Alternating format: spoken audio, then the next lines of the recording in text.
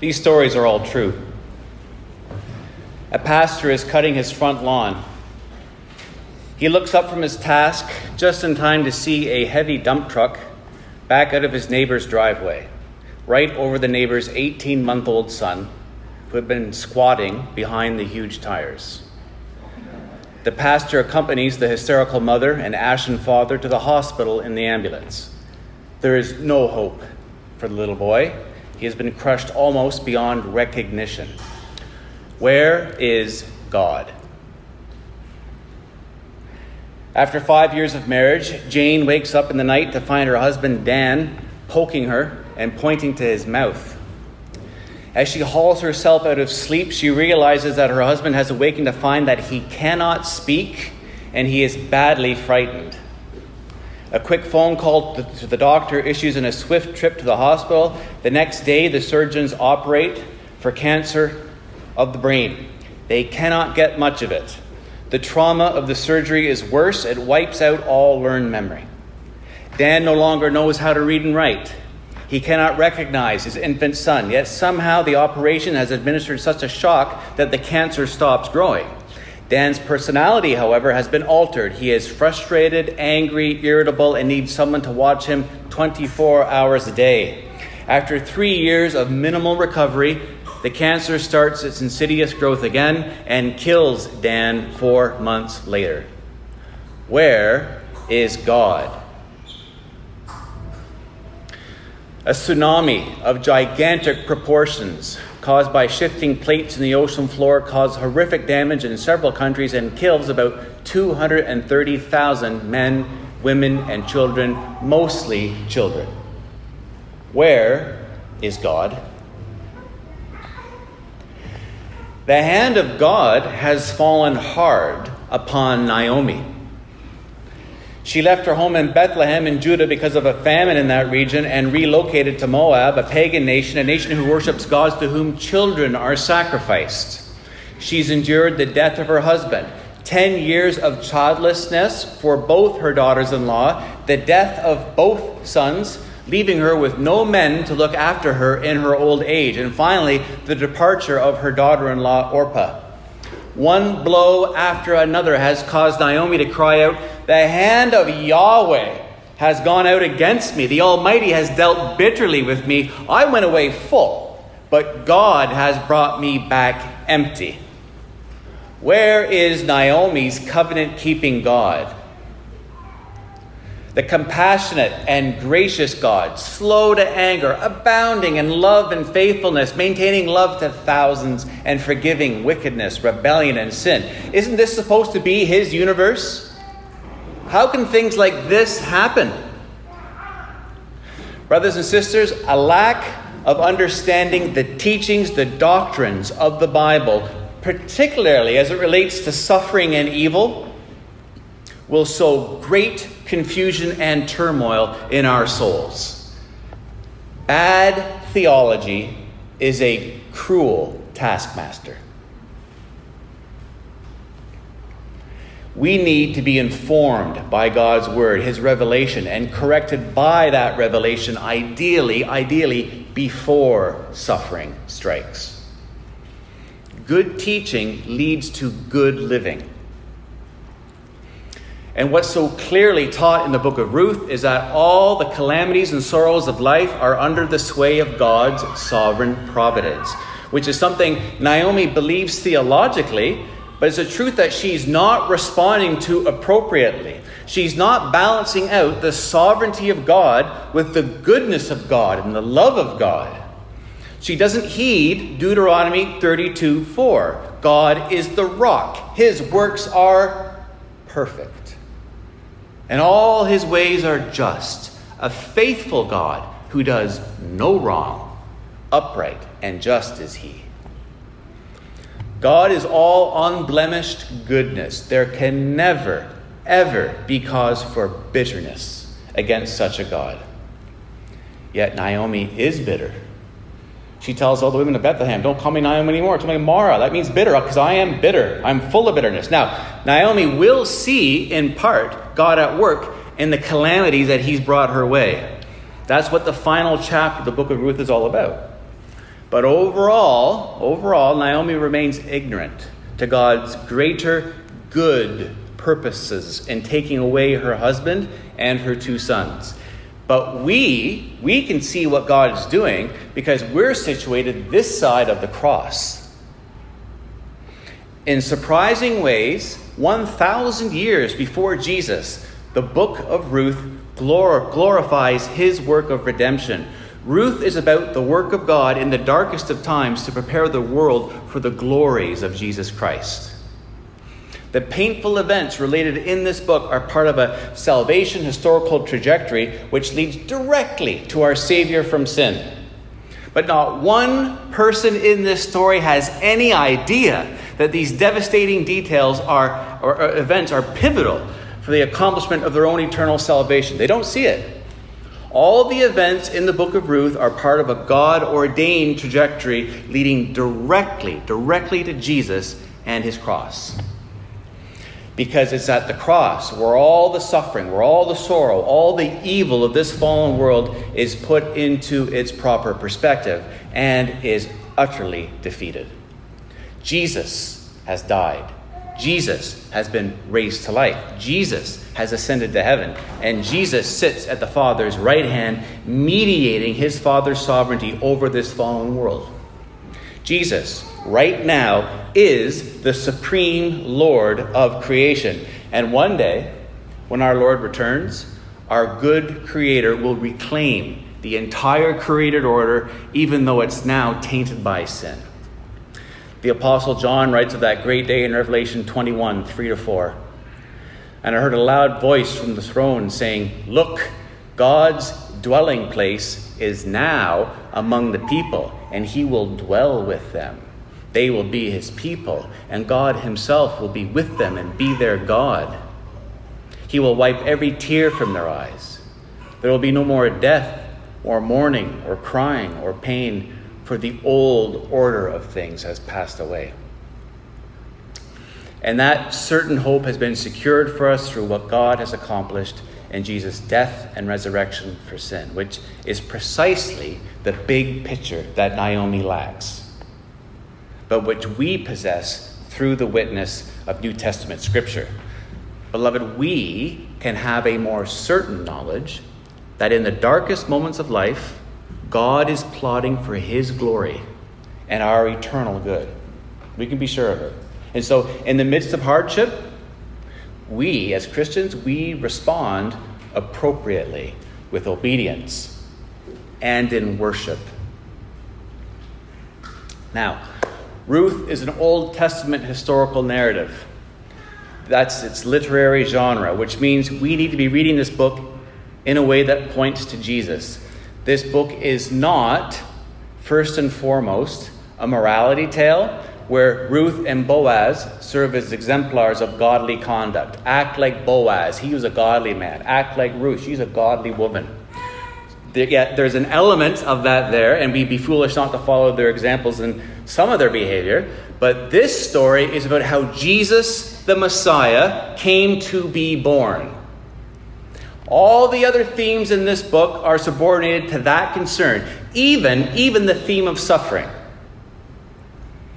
And everything in chapter 1 through to chapter 4, verse 20 is leading up to the last 2 verses of the genealogy of chapter 4, verses 21 and 22. Turn there. Look at this. Everything is leading to these 2 verses, where we learn that Ruth and Boaz are the great-grandparents of King David, the royal ancestor of Jesus. Chapter 4, verse 18. This then is the family line of Perez. Perez was the father of Hezron. Hezron the father of Ram. Ram the father of Amminadab. Amminadab the father of Nahshon. Nahshon the father of Salmon.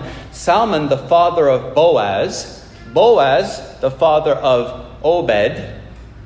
Obed the father of Jesse. And Jesse the father of David. That is the climax of the book. I mean, it's in the middle of a genealogy, so it doesn't look like a great climax, but that is the climax of the book, and all 4 chapters need to be read in light of that climax. So let's pick up where we left last week. Chapter 1 concludes in verse 22 by informing us that it's the season of the barley harvest. And that verse anticipates the means by which Yahweh will provide for the two widows of our story. So let's see what the sovereign God has ordained. Point number 1 in your bulletins: God is sovereign. Ruth goes to glean and happens upon the field of Boaz, Elimelech's relative. Verse 1, chapter 2.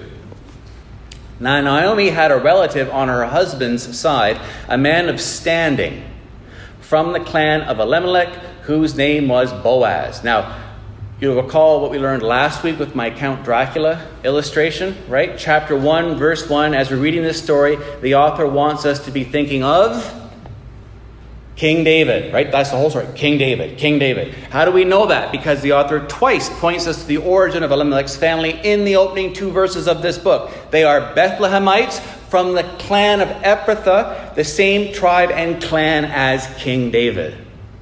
And now in verse 1 of chapter 2, introduces us to a man named Boaz. And here we read that Boaz is a relative of Elimelech, Naomi's deceased husband. They're both from the clan of Ephrathah. And the original readers would be thinking, aha, the same lineage as King David and the deceased Elimelech. The plot thickens. They would see that immediately. And that's what we need to be thinking too. Plus, Boaz here is described as a man of standing, which is a Hebrew phrase that speaks of strength, courage, success. He's a man of standing. Boaz is an admirable man. He's a worthy man. He's a successful man. So, things aren't as bleak as they might seem, right? Here is mentioned a man of standing from the same clan as Naomi's deceased husband. Surely, good will come of this, right? Verse 2. And Ruth the Moabite said to Naomi, "Let me go to the fields and pick up the leftover grain behind anyone in whose eyes I find favor." And what we're seeing here is the social welfare system of ancient Israel in action. Widows without grown sons had nobody to care for them. Widows and orphans were helpless in this culture, but God had established a way in the law covenant of Moses whereby widows can have their needs met. If you look at Deuteronomy 24, this is on page 199 of your church Bible. I'll just read it to us though. Deuteronomy 24, 19 to 21. When you are harvesting in your field and you overlook a sheaf, do not go back to get it. Leave it for the foreigner, the fatherless, and the widow, so that the Lord, Yahweh, your God, may bless you and all the work of your hands. When you beat the olives from your trees, do not go over the branches a second time. Leave what remains for the foreigner, the fatherless, and the widow. When you harvest the grapes in your vineyard, do not go over the vines again. Leave what remains for the foreigner, the fatherless, the widow. Remember that you were slaves in Egypt. That is why I command you to do this. But of course, Israelites often disobeyed these divine commands. Remember, this is a period of great wickedness in Israel's history. This is a time when covenant fidelity was not a high priority. Just read the book of Judges. It's the same time period. And farmers, to their thinking, had an excellent reason to disobey these commands. Following these divine commands cost landowners money, right? Every sheaf, every olive, every grape that was just left behind, that's precious money, slipping through their fingers. Let the widows and orphans shift for themselves. And notice something else. Ruth is the one here who takes the initiative to keep them both alive. Let me go to the fields and pick up the leftover grain behind anyone in whose eyes I find favor. They have no food, so Ruth goes out and does something about it. She's taking care of her aged widowed mother-in-law. Naomi said to her, "Go ahead, my daughter." So she went out, entered a field, and began to glean behind the harvesters. As it turned out, she was working in a field belonging to Boaz. Notice the repetition, who was from the clan of Elimelech. That is the same clan as her deceased father-in-law. And did you notice that interesting turn of phrase? In the ESV translation, it reads, Ruth happened to come across the field of this man. In the NIV, it's as it turned out. She was working in a field that belonged to Boaz. The Hebrew twice uses a word that can be translated her chance chanced upon. That's a rhetorical device used by the author. By attributing Ruth's good fortune to chance, the phrase points ironically to its opposite. Ruth found herself working in Boaz's field because God is gracious and sovereign. God is busy working behind the scenes. He is pictured as directing and controlling the situation through his gracious providence. Proverbs 20:24, a person's steps are directed by the Lord. How then can anyone understand their own way? And God has directed Ruth's steps to the field of Boaz, a family relative. And it's by this means that God will restore her fortunes and secure her eternal salvation and ours as well. Because Ruth happened to go into this field that day. I'll be 47 in February, which makes me one of the old fogies here today. Sometimes I get to reflecting on just how radically different my life is compared to how I figured it would be when I was a younger man. What I wanted my life to be, what I assumed my life would be. I don't want you to misunderstand me. I love my life. I truly feel like God's spoiled child. But being the pastor of a small church in Toronto is not what I was expecting or hoping for when I was a younger man. I had other plans in life, very, very lofty plans. Some of you guys know what those plans were. In fact, what the Lord has graciously entrusted to me to serve him and to glorify his name, this is the very thing I dreaded most when I was 22. I was so sinfully deluded at that age. I was consumed with idolatrous notions of success. And what I fantasized God's plans for me might be were quite impressive, let me tell you. You would have been honored just to be in the same room as I was if those plans had come to fruition. And that sin was so all-consuming that if I had seen in a crystal ball what God actually had in store for me 25 years down the road, I would have been deeply bitter and resentful toward God. I wonder, am I alone in my perversity? Perhaps you, friend, are quite surprised at what your marriage is like. It's a lot harder than you thought it would be. There's more sin, and you find yourself praying often for grace just to love your spouse. Maybe you're shocked at your relationship status. You're single at 30, 40, 50. You're divorced. You're widowed. That was never part of your life plan.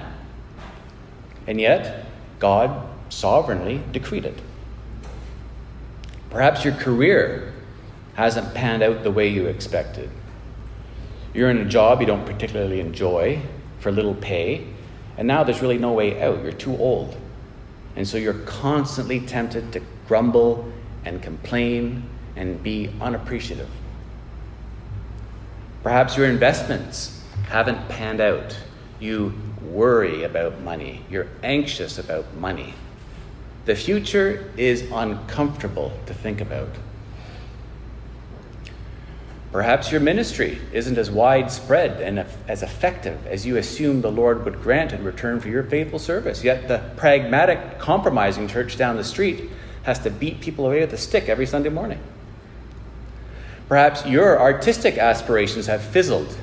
Except for your mother, people couldn't care less about your music, your paintings, your novel, your acting skills.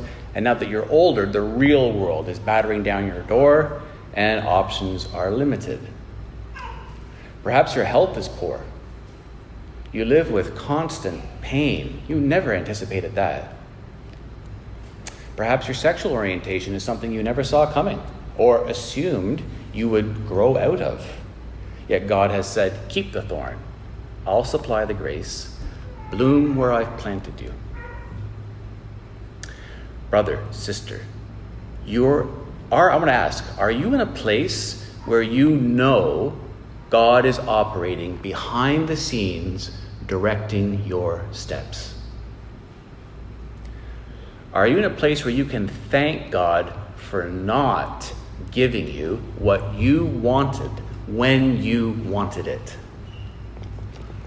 What a blessing that is, to be able to see that. By God's grace, I can thank God he's directed my steps and loved me enough not to give me my heart's desire. That's something that comes with having a few more birthdays, I think, maybe.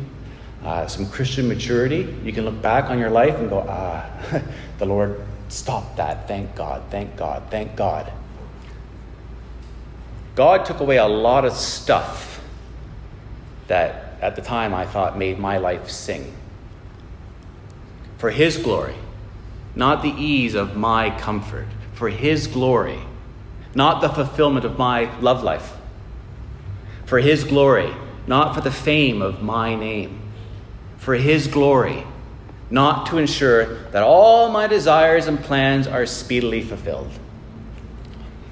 And as he was faithful then, so he is faithful now during present hardship, as he will be in future trials. I've already seen that tested in my life. It's been proved. I know it's true. It's all part of his perfect plan, that in all things God works for the good of those who love him, who've been called according to his purpose. Though he slays me, yet I will trust him. But those are some of the hardest lessons I've ever had to work through in my Christian life. And this year, the Lord has given me a whole new crop of lessons. It's happening all the time. This past week was a doozy for our marriage. But I would also say hardship, suffering, lack are like steroids for spiritual growth. Certain kinds of Christian maturity are bred only through adversity. And God always gives grace. God's grace is sufficient for his children to die to self-interest and live instead for God's interests, whatever they may be. And beloved, that knowledge enables us to live lives of risk-taking faith. Risk-taking faith, because we know God always directs our steps in a way that brings him most glory. He is the rock. His works are perfect. All his ways are just. He is a faithful God who does no wrong. Upright and just is he. Which takes us to our second point. God is sovereign. Ruth under the wings of God. Look at verse 4. Just then Boaz arrived from Bethlehem and greeted the harvesters. "The Lord be with you. The Lord bless you," they answered. Man, what a great work environment that is. What a great boss. Can you just imagine going into work and that's how your manager talks to you at the back and forth? "The Lord be with you. The Lord bless you." Sounds like the millennium or something. But this greeting is a testament to Boaz's character, isn't it? His love for God is saturated down to the everyday details of his life, even down to how he greets his employees. And remember, this is happening during the most godless time in Israel's history. Verse 5, Boaz asked the overseer of his harvesters, "Who does that young woman belong to?" The overseer replied, "She is the Moabite who came back from Moab with Naomi." And as a reader, all right, as the sentimental romantic in us interprets these events, this is the part where we start thinking, oh yeah. The rich older man, right? The man of standing in the community. He has just come to his field to see how things are getting along, and he's laid his eyes on the beautiful Ruth, and he's asking questions about her. God is sovereign. This story is going to be wrapped up in no time. And that's what we're supposed to think, which is why the last verse of this chapter is so confusing. Look at verse 23. So Ruth stayed close to the women of Boaz to glean until the barley and wheat harvests were finished, and she lived with her mother-in-law. What? 7 weeks later, after the barley and wheat harvests are complete, after 2 months of Ruth daily working like a pauper in the fields of Boaz, she and Naomi are still in the same situation? Nothing's happening? Why doesn't Boaz take some action? Right? Mr. Darcy would have, surely, right? He would have swept her off to Pemberley long before. Folks, I'm just as much a sucker for a good love story is the next fellow, and the proof I would offer this is that I've pretty much read and enjoyed all Jane Austen's novels. I've read Pride and Prejudice 4 times. So I'm not saying this because I'm a heartless misanthrope, but we need to pull back here with our interpretations of love at first sight. The book of Ruth is not a love story. Oh, just get that across. It is not a love story, okay? I once listened to a Ruth sermon series by a well-known pastor who shall remain nameless, where Boaz's interaction with Ruth in chapter 2 was preached as a step-by-step guide as to how to get a wife, as well as the definition of what biblical love and biblical manhood and biblical womanhood is like. That is a load of hogwash. Right? Boaz shows Ruth a lot of kindness in this chapter, but it's not because he fell in love with her the moment he saw her bent over in the hot Judean sun, her hair in a bun, no makeup on, covered in dirt, sweating like a mule in her filthy peasant garment, right? Now, Boaz hasn't asked this, but the foreman volunteers some information that attests to the quality of Ruth's character. Verse 7, she said, "Please let me glean and gather among the sheaves behind the harvesters." So she came into the field and has remained here from morning till now, except for a short rest in the shelter. And here we see the kind of woman Ruth is. She asks permission to glean behind the reapers, even though it was her legal right, according to the law covenant of Moses. Second, we see here that she's a diligent worker.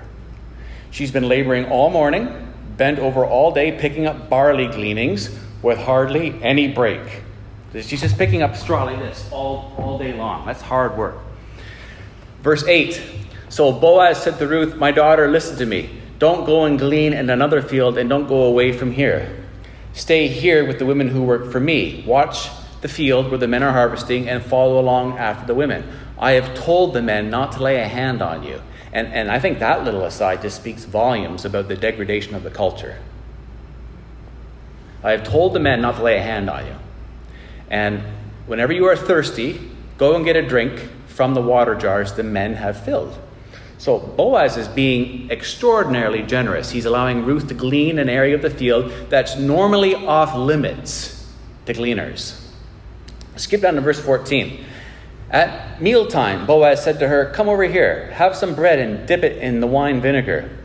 When she sat down with the harvesters, he offered her some roasted grain. She ate all she wanted and had some left over. As she got up to glean, Boaz gave orders to his men. "Let her gather among the sheaves and don't reprimand her. Even pull out some stalks for her from the bundles and leave them for her to pick up, and don't rebuke her." First off, Boaz invites Ruth, a Moabite, to the intimacy of the noon meal. That's a big deal. She's a Gentile. Then he gives her more roasted grain than she can eat. She even has some left over after eating her fill. And when Ruth begins gleaning after lunch, Boaz orders his workers to let her glean between the sheaves without any trouble. He even commands them to pull out stalks from the handfuls the men cut and just leave them behind for her. So Ruth isn't really gleaning at all, is she? She's harvesting. Why has Boaz done this? Ruth is baffled. She has no idea. She doesn't know Boaz from Adam. She didn't expect to find any special treatment, and she's humbly astonished. She's received extraordinary favor and privileges from a landowner who treats her like a member of his family. But the significance of Boaz's identity remains hidden to Ruth at this point. At this point, we, the readers, we know who Boaz is, but Ruth does not. So go back to verses 10 to 13. This is the most important part of the whole chapter. At this, she bowed down with her face to the ground. She asked him, "Why have I found such favor in your eyes that you notice me, a foreigner?" Boaz replied, "I've been told all about what you have done for your mother-in-law since the death of your husband, how you left your father and mother and your homeland and came to live with the people you did not know before. May the Lord repay you for what you have done. May you be richly rewarded by the Lord, the God of Israel, under whose wings you have come to take refuge. May I continue to find favor in your eyes, my lord, she said. You have reassured me and have spoken kindly to your servant, though I do not have the standing of one of your servants. So, when Ruth asks why she's being shown grace, Boaz answers, because you love Naomi so much, that you were willing to leave your mother and father and serve her in a strange land. And verse 12 is the Mount Everest of the section. May the Lord repay you for what you have done. May you richly be rewarded by the Lord, the God of Israel, under whose wings you have come to take refuge. Boaz is saying in verse 12 that God, Yahweh, is really the one who is rewarding Ruth for her love for Naomi. And Boaz is merely God's instrument in that blessing. But it's really God. And this wing reference is very, very important, and I want you to store it away in your memory banks. If you have your own Bible with you, you may want to underline that verse or highlight it on your Bible app. It comes up again next week in chapter 3. May you be richly rewarded by the Lord, the God of Israel, under whose wings you have come to take refuge. Boaz is picturing God as a great winged eagle, and Ruth as a threatened little eaglet, coming to find safety under the eagle's wings. Boaz is telling Ruth, you have committed yourself to Yahweh. You have abandoned your home and your gods and have entrusted yourself into Yahweh's care. You have taken refuge under Yahweh's wings. You have esteemed Yahweh's protection superior to all others, which has emboldened you to take this massive leap of faith. Ruth, because you have come to take refuge under the wings of Yahweh, therefore I will pray he will vindicate the power and the grace of his wings and give you what you need. Brothers and sisters, this attitude, this stance towards God's sovereignty should have massive implications for how we live for God. How we should view risk as citizens and ambassadors of God's kingdom. How we should think of and respond to the discomforts and hardships God sovereignly brings into our lives, right down to the most devastating loss and profound grief a Christian can experience. It's all here. It's all right here. We, God's new covenant children, are the little eaglets. And he, the covenant-keeping God, is the eagle who has spread his protective wings over us, and he will protect and sustain us for the sake of his glory. His holy name is at stake. His reputation is on the line. But the mistake that we can make, and it's a mistake prompted by our selfishness, is to think that this means, that means no harm now can befall me. This is my ticket to the luxury cruise, right? I'm under the eagle's wings. I will now endure no hardship in life. No.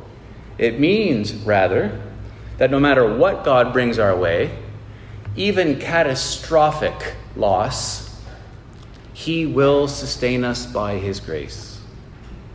And he will vindicate the power and the grace of his wings and give us what we need to endure to finish the race well and bring him glory.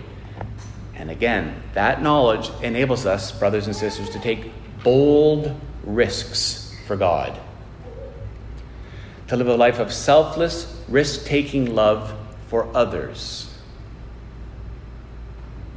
And bold dependence upon God, just like Ruth. Ruth knew what she was doing on the road back in chapter 1. Ruth declared Yahweh to be her God, in spite of Naomi saying that God's hand had gone out against her. Ruth swore by Yahweh's name that only death would separate her from Naomi. She swore in his name that was the case.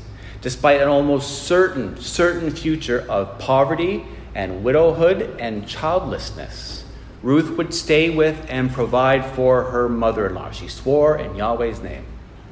Even though she's a young woman, she commits herself to the life of an old woman rather than search for a husband.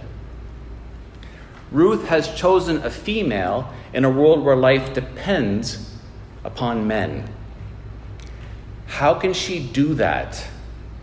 By the culture's standards, it's such a radical decision. Is she exceptionally brave? Is she exceptionally dumb? No. Ruth the Moabite trusts in Yahweh's sovereign providence. Ruth the Moabite trusts in Yahweh's sovereign providence. She has placed herself under his wings. And so her priorities aren't shaped by the priorities and fears of her culture, but rather on selfless denial and trust in her God. We used to sing a song at New City. It's been on the back burner for a few years now, but all I really need is your grace. That's Ruth's song. All I really need is your grace, Yahweh. Not a husband to provide for me, not money, not false gods. All I need to know is that you are near me, that I'm under your sovereign wings. All I need is you. Loved ones, we can find it so confusing to look at this world and all the ephemeral, temporary trash it offers in place of God. It can all look so real, right? It can look so good, so lasting, so capable of bestowing happiness and comfort and stability. Oh, if I only had more of it all, then I could really get it on. My life would be easier. I wouldn't have to depend upon the mercies of God as I rest under his wings.